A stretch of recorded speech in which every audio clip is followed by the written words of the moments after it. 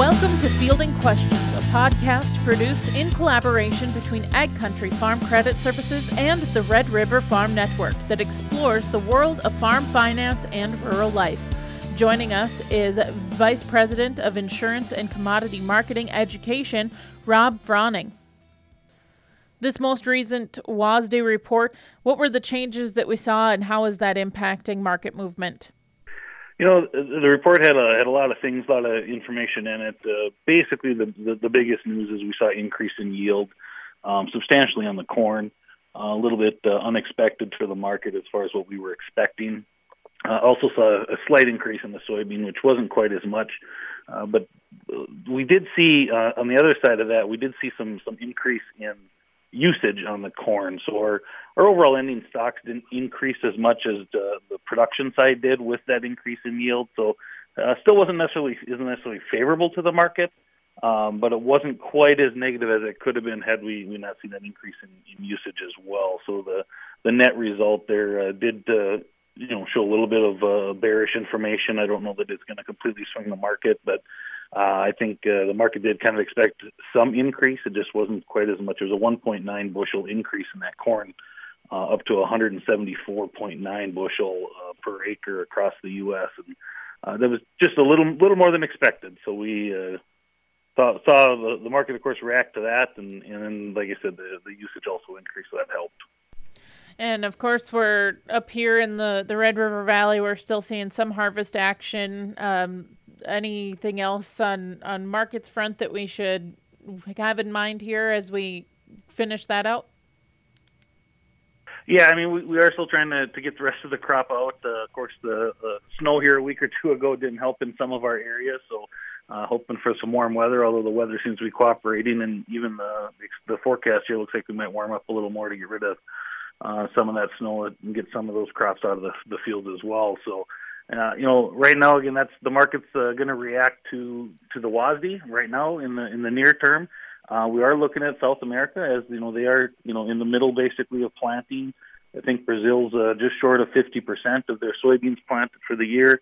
They're going to continue to go with that. There's a couple of wet areas down in Brazil, and of course there's a couple of dry areas, which is typical for South America. So the weather's going to watch that as well, see how that crop is. The USDA didn't change any numbers for South America, but they are still looking at pretty big crop down there for the South American crop, even projecting bigger than last year on the soybeans, which was a record crop. And so we're looking at a lot of bushels down there projected. We're a long ways from them being harvested, and so the market's going to continue to watch that as well and watch the weather as planting continues into the growing season. Is definitely going to influence and impact our crop because we're definitely reliant on the exports of the soybeans from the U.S., which some of those numbers, the export numbers, isn't necessarily as good for the U.S. on the soybean side as far as where we are, year to date projected compared to a year ago. Soybeans and wheat actually are a little bit behind the pace that we set last year. Corn is actually above or at a faster pace than we were a year ago. So, again, a little bit of a mixed news there. Local to the valley here, Red River Valley here, the spring wheat actually is on pace a little bit stronger than last year on exports. And so not drastically, and not that it's a huge demand and raising the price too much, but every little bit helps. And these markets are watching every bit from, like I said, the weather to the usage to the yield and stuff. And just some information that's come out here recently that is going to keep an eye on. And switching gears a little bit, some announcements on ERP as those start to roll out or get closer to that point. What are we looking at there? Yeah, so ERP it's in and of itself isn't really a new program. We've had it here, and we've received payments for 2020 and 2021. Last December, they announced funding for the 2022 crop, and we're just finally now starting to get this plan to roll out here, even though we're in November of 23. But FSA, from my understanding, they've sent out, they're doing similar to the last run where they're going to have, instead of calling them phases, they're calling them tracks, but they're going to be track 1 and track 2 going simultaneously at the same time. The biggest thing our producers need to know is track one is for those producers who had a crop insurance claim or a NAP claim through the FSA program for their 22 crop. If they received a claim payment somehow from insurance, FSA is running those applications. They've got all of the information and the data to pre-fill the application. They're sending it out to the individuals. They are to review it for accuracy and then sign and return. You do have to have a qualifying cause of loss. In the past, drought has pretty much covered most of our area because we have been dry for a while, but it does also cover floods, derechos, winter storms, freezing, excess moisture, and some of those other things. So those would probably be the qualifiers for us this year, and so they just need to verify which of those causes of loss created that reduction in their yields to certify that and send it back if they've already had a claim paid.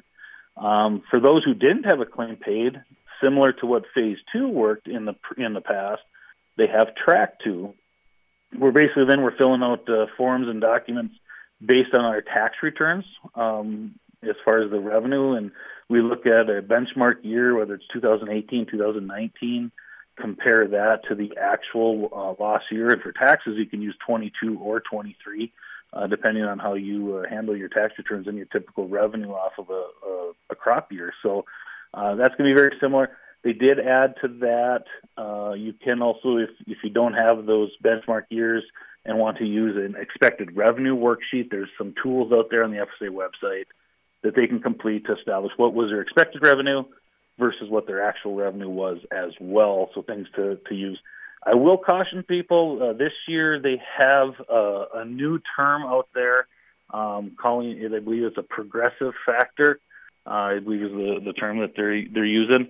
That is going to reduce substantially the amount of payment that is out there. So in the past, when we calculate out what our payment was, we received 75% of that, not to exceed $125,000 per limit.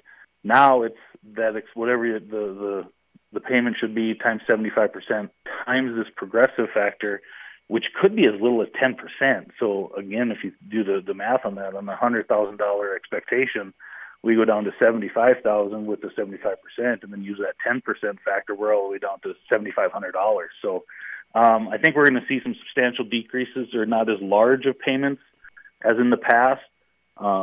So those are just things to keep an eye out and be aware of. All right. Anything else that we should touch on here before we let you go? In the last few months, I've been talking a lot about livestock and LRP and where these markets have been on cattle. We have seen a little bit of a turn here in a negative fashion. Although the market has turned a little bearish, we've lost some ground on that. People looking to background some calves maybe into February or March. Want to maybe take a look at that and see if we can lock in some prices there with the LRP policy, livestock risk protection policy, and hopefully the market doesn't keep going down, but we have seen a little bit of negativity in that market here, so let's just encourage people to keep an eye on that. Rob Fronning joining us for Fielding Questions. If you have a question about a financial topic, we would love to hear from you. You can send AgCountry a message on Facebook, reach out on X, or submit your question using their website at www.agcountry.com.